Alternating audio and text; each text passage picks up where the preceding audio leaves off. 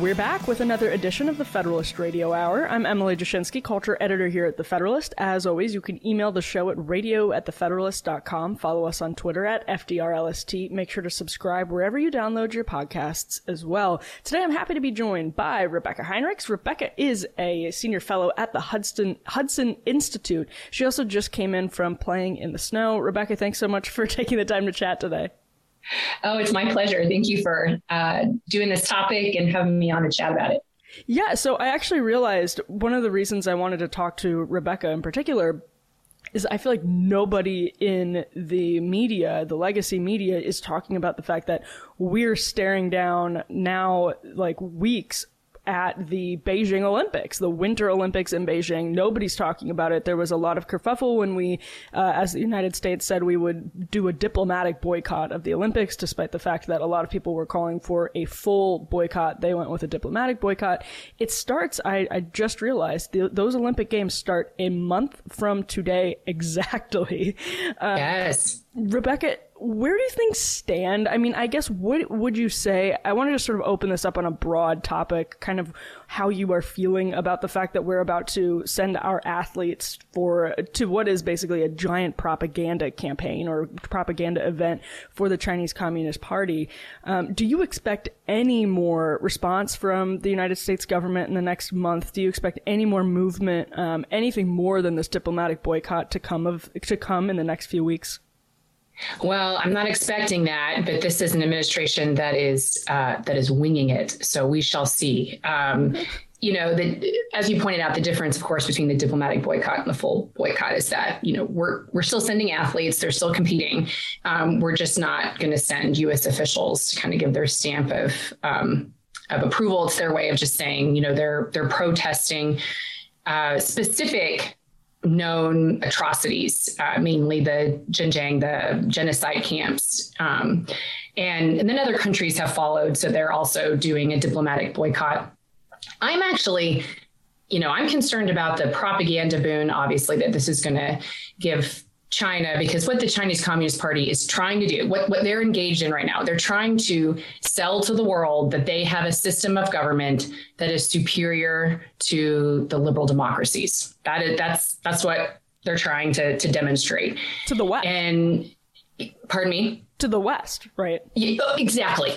They're trying to sell that to Europe. They're selling that to our Asian allies who have been, cooperating with the United States and betting on the United States. They're trying to sell everybody that they have a better system of government.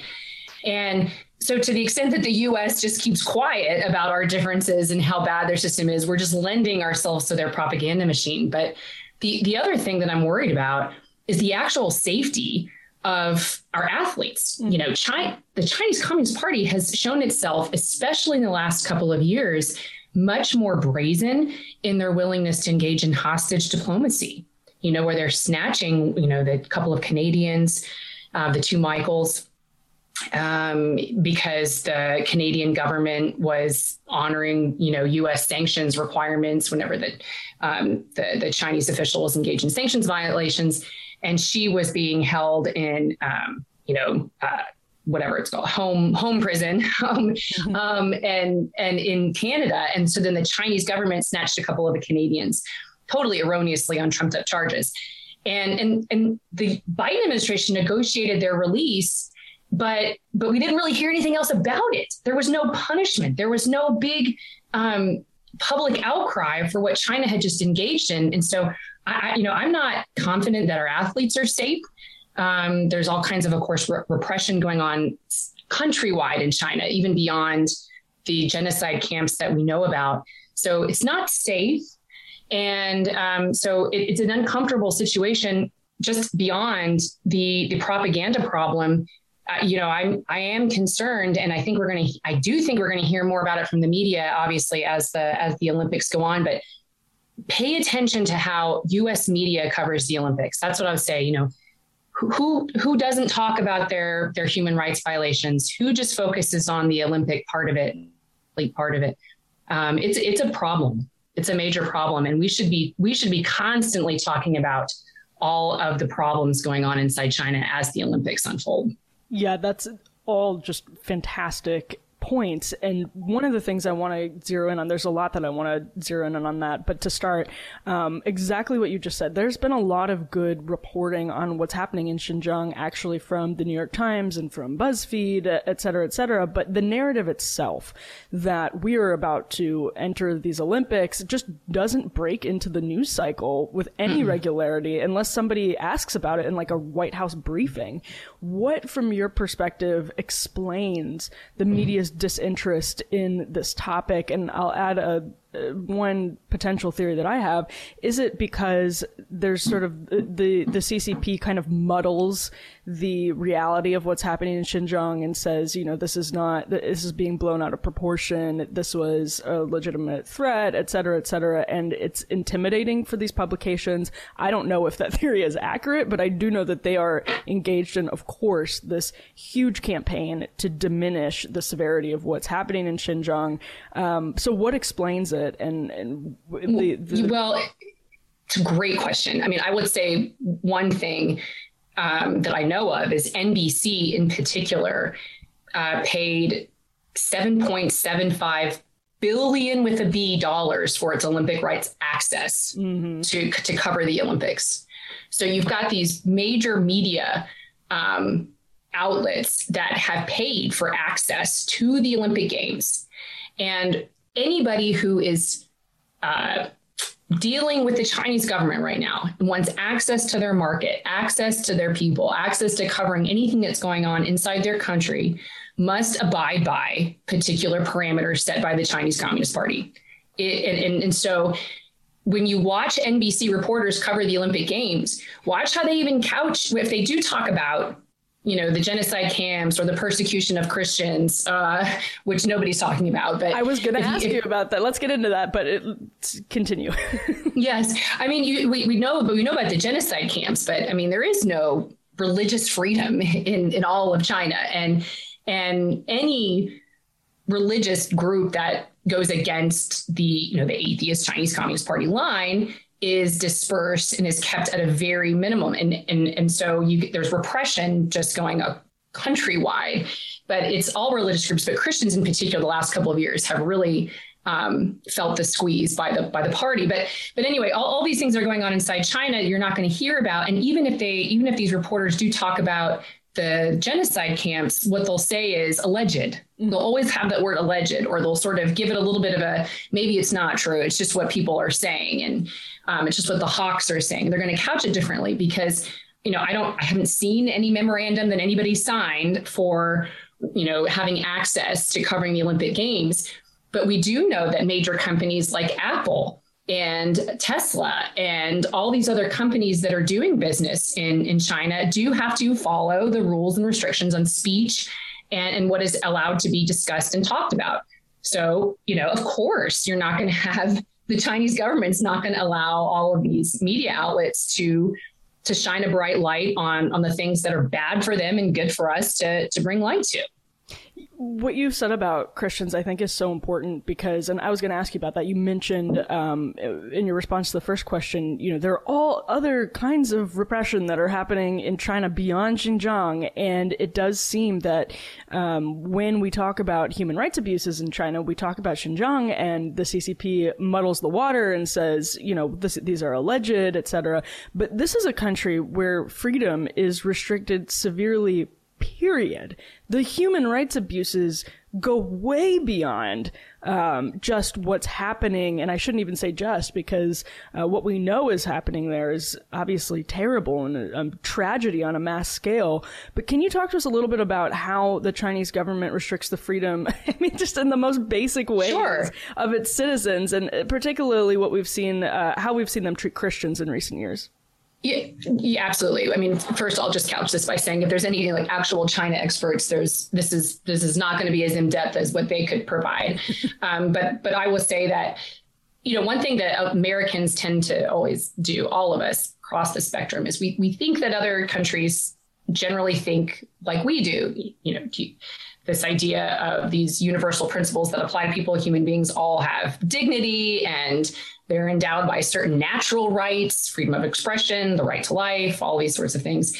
And, obviously, well, I guess it's not obvious, but other countries don't subscribe to those views. The Chinese Communist Party believes that the state over the individual is what is the most important thing. And for decades, when China was still weak militarily and weak economically, we didn't hear a lot about the repression that was going on inside China, because the hope was still, give them space and they will liberalize as they become richer and become integrated in the global economy.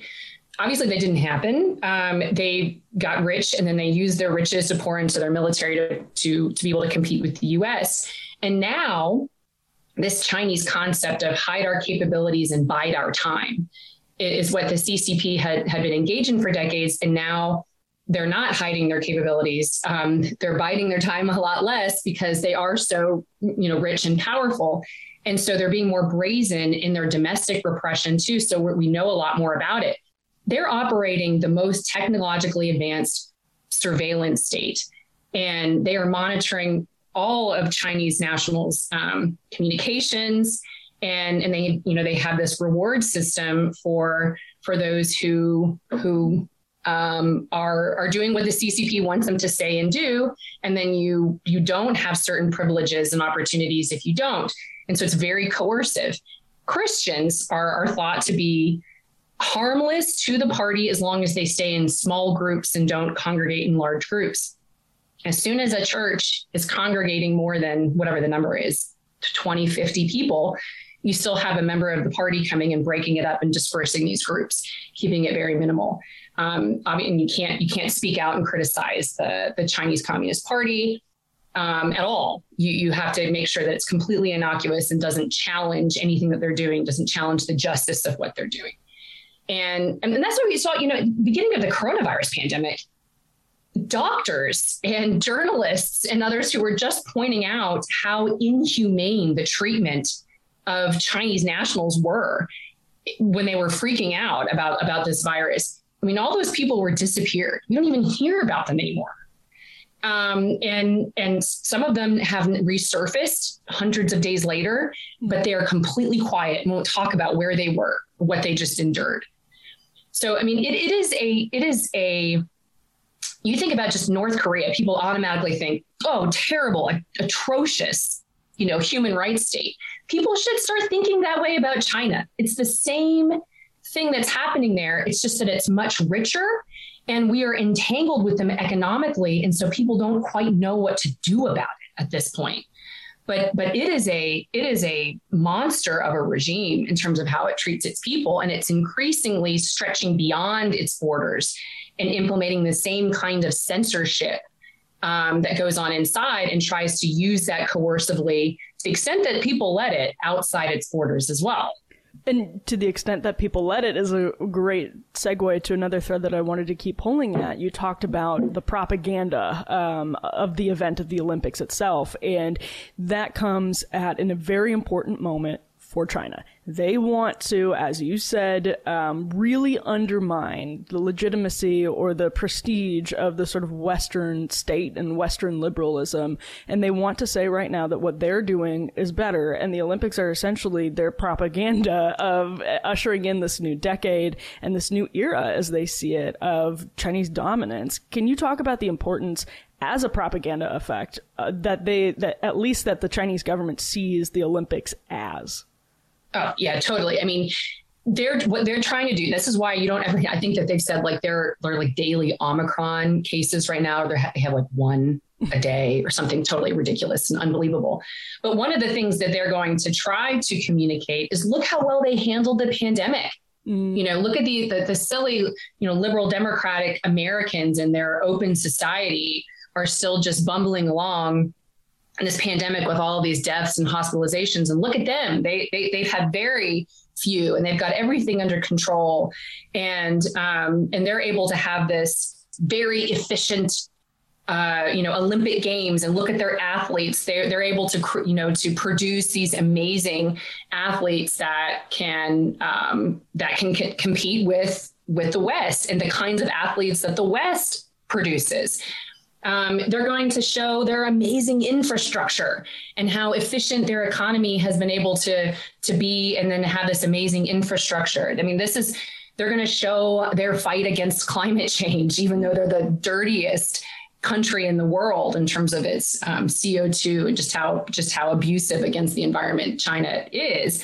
But they're gonna just advertise all of this, and they're going to try to show. I mean, listen, and this isn't even just like theory. I mean, Xi Jinping in October 2017 at the 19 Communist Party Congress outlined his vision for what a China-led world would be like. You know, we've had a U.S. Western-led world, and now look what a China one can be: much more efficient, much more globalized.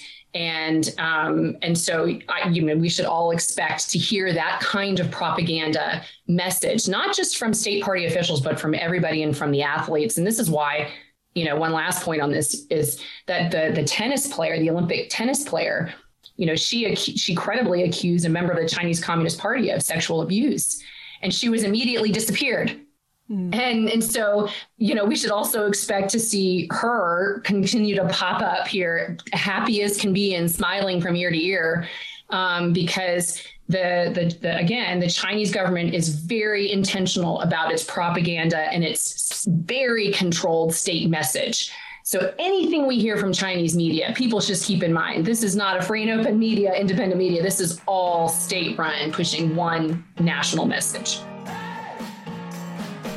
When did we decide to stop upholding free speech as a basic right? What's playing out right now at big tech companies and social media sites sets a dangerous precedent. Look, it doesn't matter what your politics are or who you voted for. Everyone should have the right to express themselves freely. Sadly, the big tech monopoly has instead opted for silencing tactics and censorship.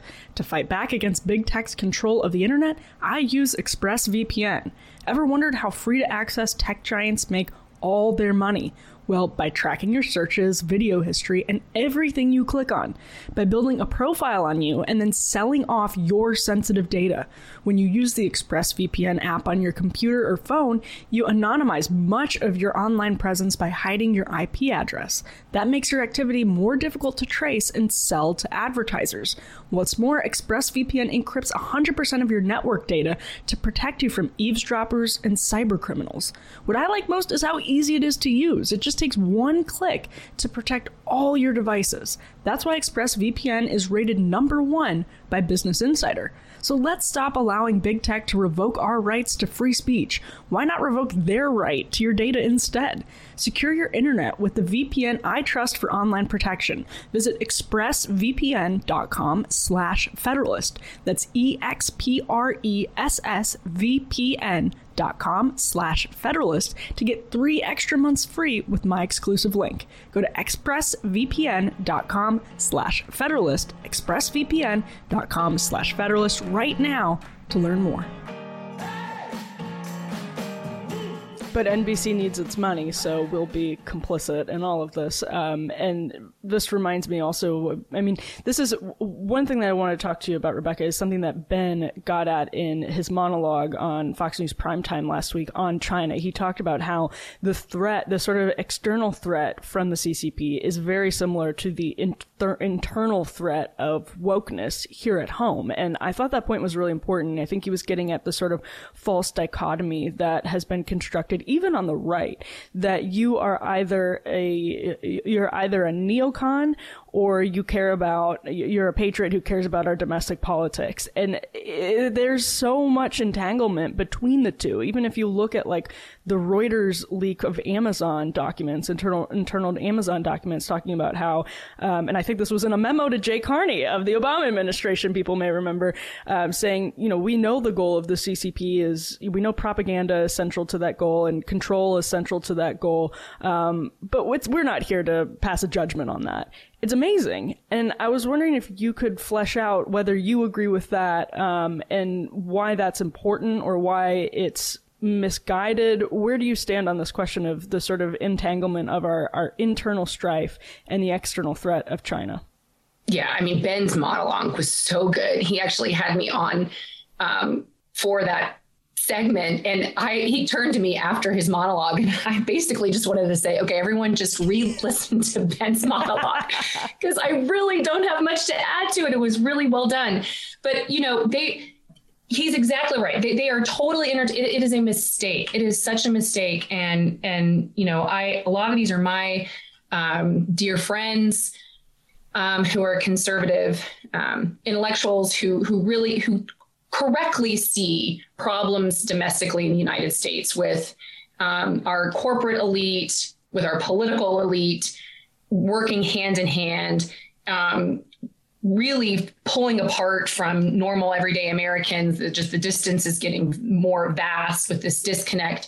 And of course, you have the wokeness, identity politics, and all that too, that has just infected our universities and then has, been basically pushed through woke capital.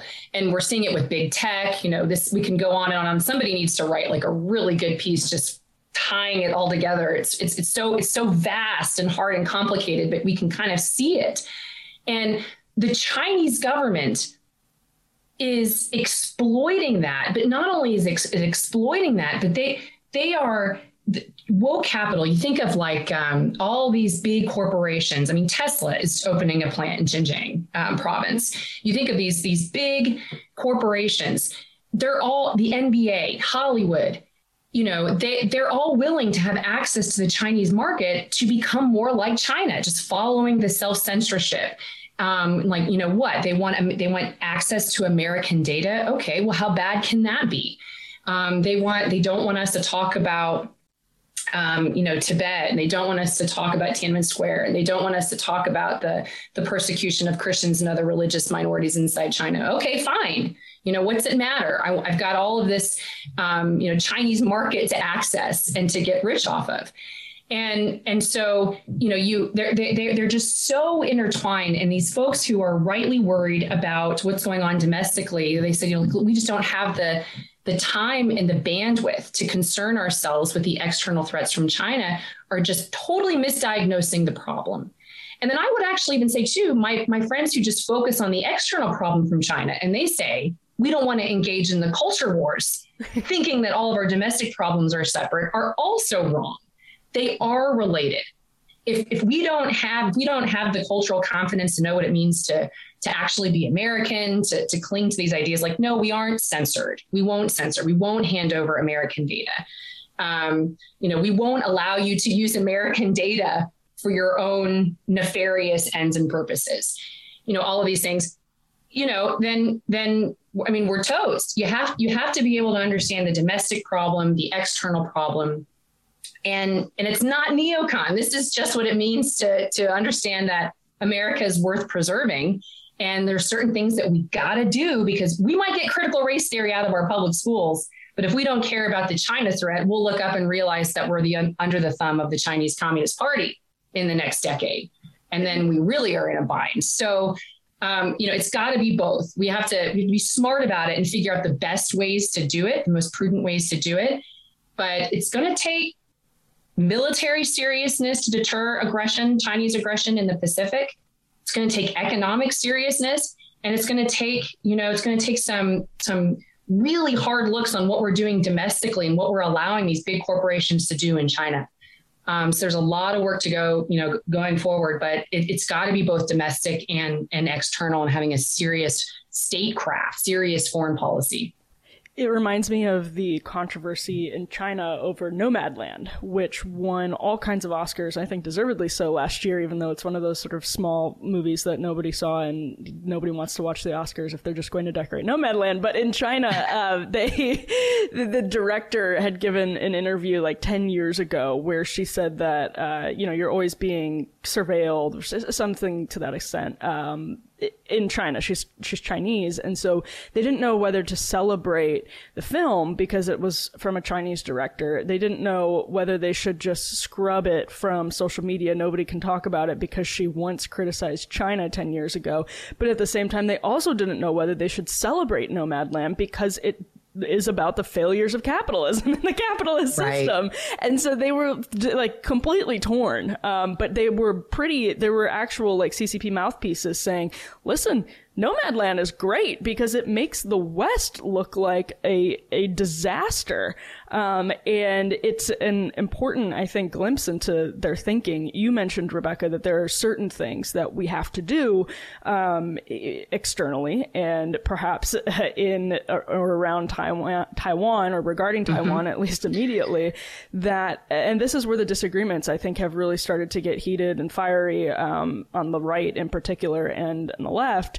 What is your argument for, and you just got into this, of course, but what is your argument for taking sort of military steps in Taiwan? What does that look like? What is the middle ground between being sort of totally focused on just our domestic politics, being a full-blown neocon who wants boots on the ground in Taiwan, and doing, as you said, those certain things that are necessary to protect our interests at home and abroad?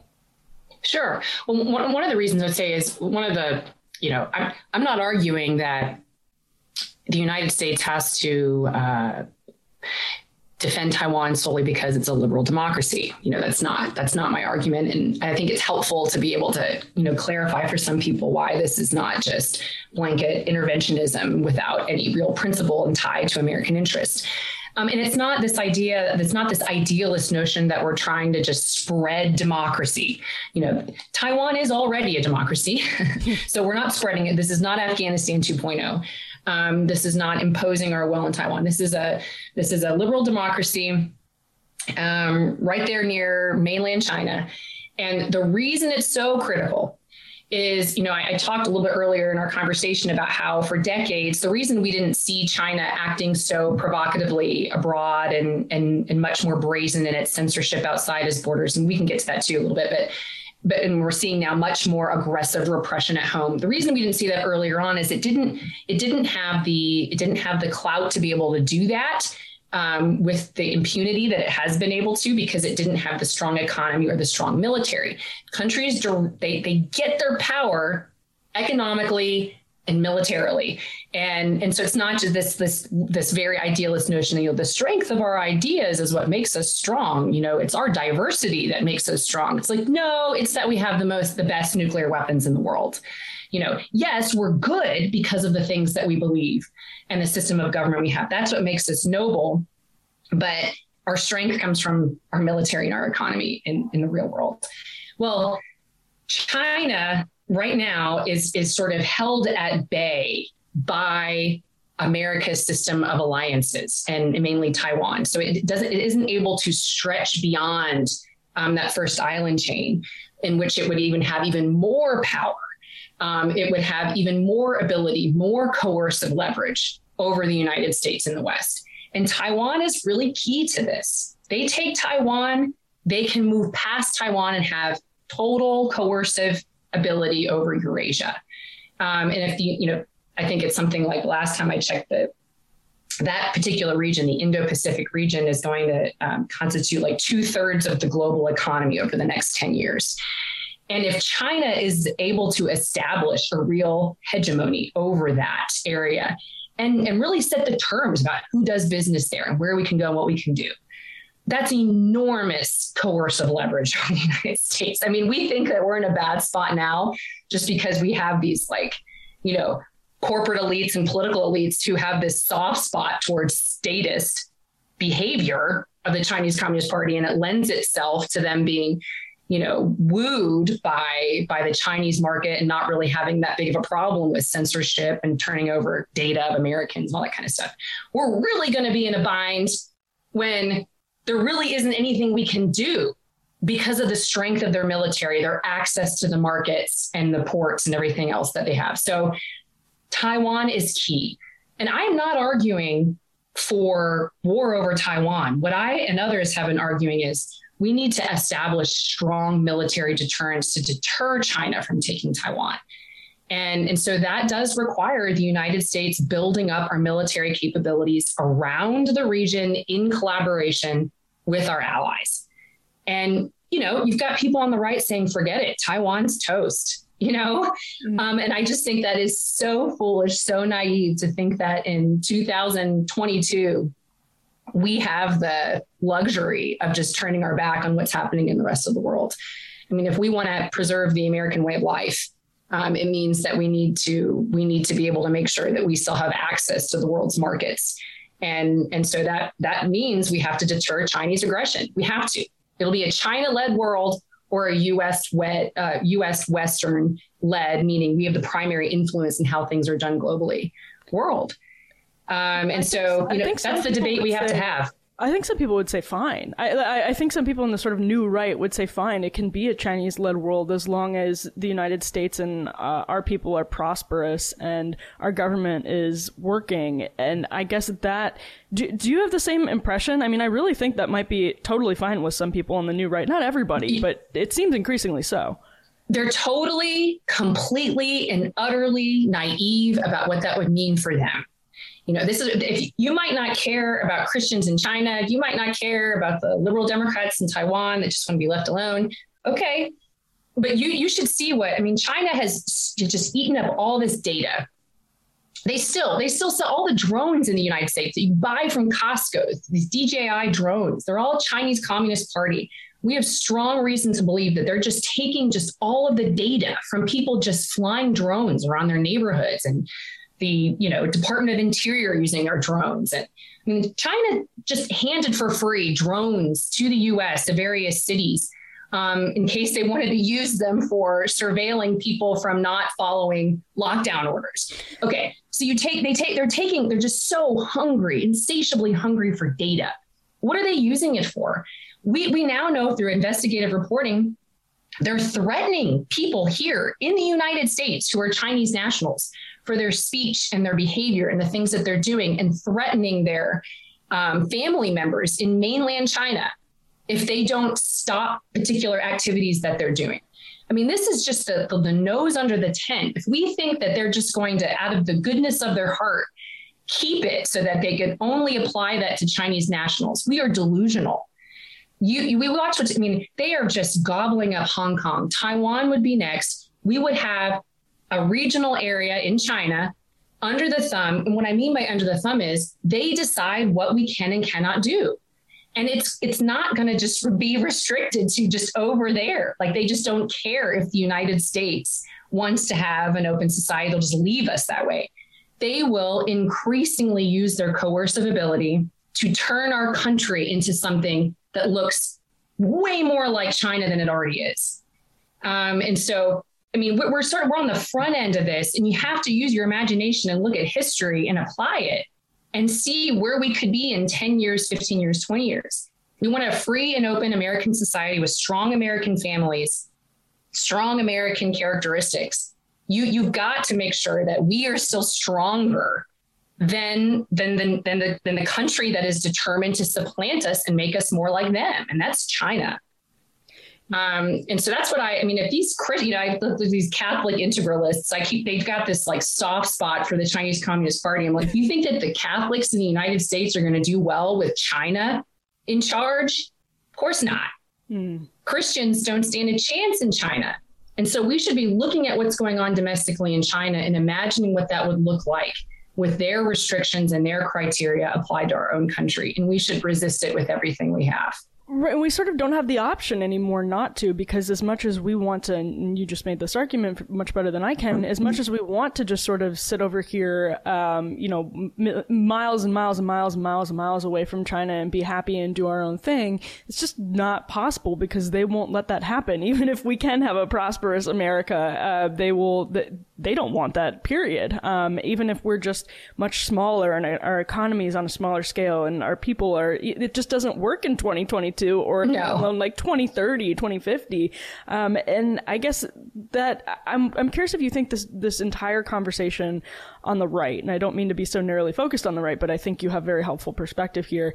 It seems to me almost as though people are talking past each other, not as though that's uncommon, but it does seem like that's what's happening, in that I don't think exactly what you just laid out is actually objectionable to, or would be objectionable to people who are very much do object to this idea that we need to become more interventionist in Taiwan and the area. Exactly what you just laid out. I mean, you're not calling for anything dramatic, or you're not calling for a new sort of era of endless wars, but Do you get the sense do you agree with that? I mean, do you think if people actually, like, you're on the same page that our domestic politics are a hot mess and that our people need to be taken care of first, and that companies like Tesla opening plants in Xinjiang is unpatriotic and objectionable, so we can all sort of agree about that. We can agree in that bucket. And I think a lot of people can agree with exactly what you just said, because it's plainly logical that we don't really have an option anymore. Is the conversation... I think that you're right, but I think that there are some real fundamental assumptions where we don't agree on. One of the things that, I've been called, too hawkish and a neocon for a long time, because I do believe in American military strength as fundamental to securing the American way of life. I do. And so part of me, part of what I've just argued is that we have to have a preeminent military able to contest China in the Indo-Pacific. And that means I do believe that Taiwan is worth preserving through deterrence. So I am suggesting that we do have to work with our allies to prevent Chinese aggression against Taiwan. I think there really are some people on the side, conservative, and surely definitely on the left, that's a whole nother conversation, who believe, though, that it'll be fine if we just let them have Taiwan and let them have those particular markets, let them have their own quote unquote sphere of influence, and then we can just have ours. I think that is as idealistic and naive as what the left offers. The reason China is able to act so brazenly. I mean, China is basically just taking over the UN. It used to be that we thought, we have the UN, and then we can assert our own influence and have greater influence over what's happening in the world, because other countries will look to us and say, oh gosh, well, the United States is saying this, so we better do it. We have greater leverage and influence. China is just wielding that like crazy at the UN. And it's because these other countries are looking to them. They're saying, well, look at the size of their Navy. It's huge. And so they're going to look to see who is the best bet, which country is serious about its long-term survivability. And so what I'm saying is we do have to be a serious military power. And understand that is because it's ends and means. We have to be clear about ends and means. I mean, we want to have a strong military, not because we're spreading democracy, but because I want to secure the American way of life. And I do believe that's better for the world if the United States is strong and prosperous, but not strong and prosperous and kind of like China. I want us to be strong and prosperous and very American. And but it goes back to that, like, what does it mean to be American? And that's why I'm 100% in agreement with people who are diagnosing the problems that we have with our liberal elite, and it starts with the academies, but moving down, and from there, and are really changing what the American experiment is supposed to be, trying to rewrite it, the 1619 sort of self-loathing, very divisive, woke politics. I think that is so bad, just poison, and is changing what it means to be American. And so I do totally agree that we have to fight that and do all of these necessary things, because, I told Ben, I didn't know, I said when I was on Fox with Ben, I said, what I envision is this, like, I want us to have a Norman Rockwell domestic agenda and I want a Rockwell B-1 bomber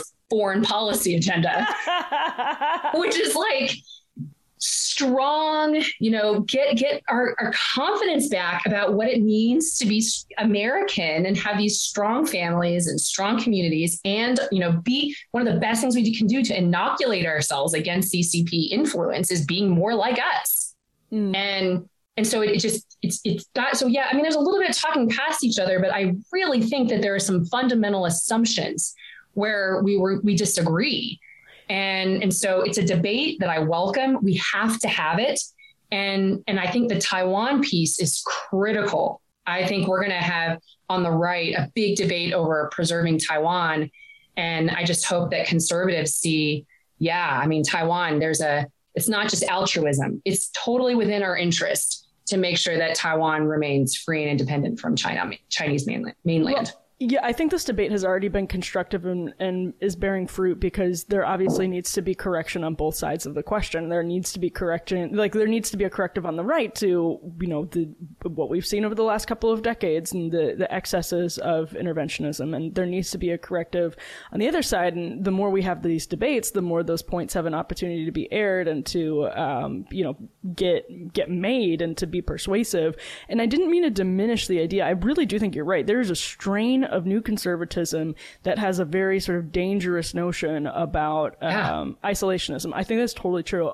I guess what I also think, though, that the Taiwan question has become a buzzword that immediately it's like being used as a litmus test. Like what you say in a tweet about Taiwan is this litmus test that I think actually is really unhelpful, because people can have very reasonable disagreements in that sort of big middle ground that you talk about. And I guess I see it that way, in that, and that is where I think most conservatives are, but I think they're divided with the buzzword and the litmus test in ways that paper over the agreements. I think that's right. And I also, what I really don't like, I've snapped at people on Twitter when they say this, because it just gets under my skin so easily. But this idea where I say, like, we're not going to send our boys to die for Taiwan. Yes. And which they say that to me, and I look at them like, last time I checked, I'm the only one who has sons between the two of us. And I would like my children to grow up in freedom. So, we want peace, but not peace at any cost. There are some things that are worth protecting. And I believe, America, the American way of life is that. And I see it as inextricably tied to preventing China from becoming the hegemon over Eurasia. And we have taken it for granted. We have taken it for granted since World War II, and then the Cold War, thankfully, that didn't get as hot as what the World Wars got. We did have Korea, which obviously was not a small thing. But we have just gotten fat and lazy in thinking that peace is just inevitable. And it's not something that you actually have to protect with intentionality. And it comes from the strength of militaries and economies. And so while we're, having to do some major open heart surgery domestically with what it means to be American in our institutions, we have got to make sure that we're still holding the line abroad. And what I have tried to put forward is there are things that we can do now that are very smart, and it'll be a lot of work, but we can do it to deter Chinese aggression. And that requires hard power. It's going to require deploying a lot more military weapons and equipment to the Indo-Pacific. And when I start arguing for that, I get pushback on the right saying it's provocative. I'm provoking China. China is the one that wants to gobble up Taiwan. I'm happy for the status quo to remain, for Taiwan to sort of have this ambiguous status, Isn't that like the tanky argument? Isn't that sort of like the new right adopting this like Chomsky-esque framework about U.S. aggression? Oh, totally. Basically, it's like the far right is like, oh, well, China's only acting defensively. Like, Are you crazy? if China was only nobody's trying to invade China. Nobody's even trying. No, Taiwan is not gearing up to invade China. The Taiwanese want to be left alone. The country that's trying to change the status quo is Xi Jinping and the Chinese Communist Party.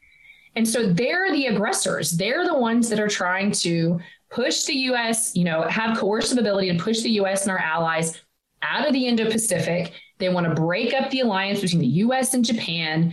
They want to crack confidence in the South Koreans for us, the Australians. I mean, they're looking for all these vulnerabilities, and they're sticking their finger in them and trying to split them apart. We're not the aggressors, but you will constantly see people on the right in defense of their ultimate conclusion make the same arguments that I've been combating from the left, the blame America first crowd.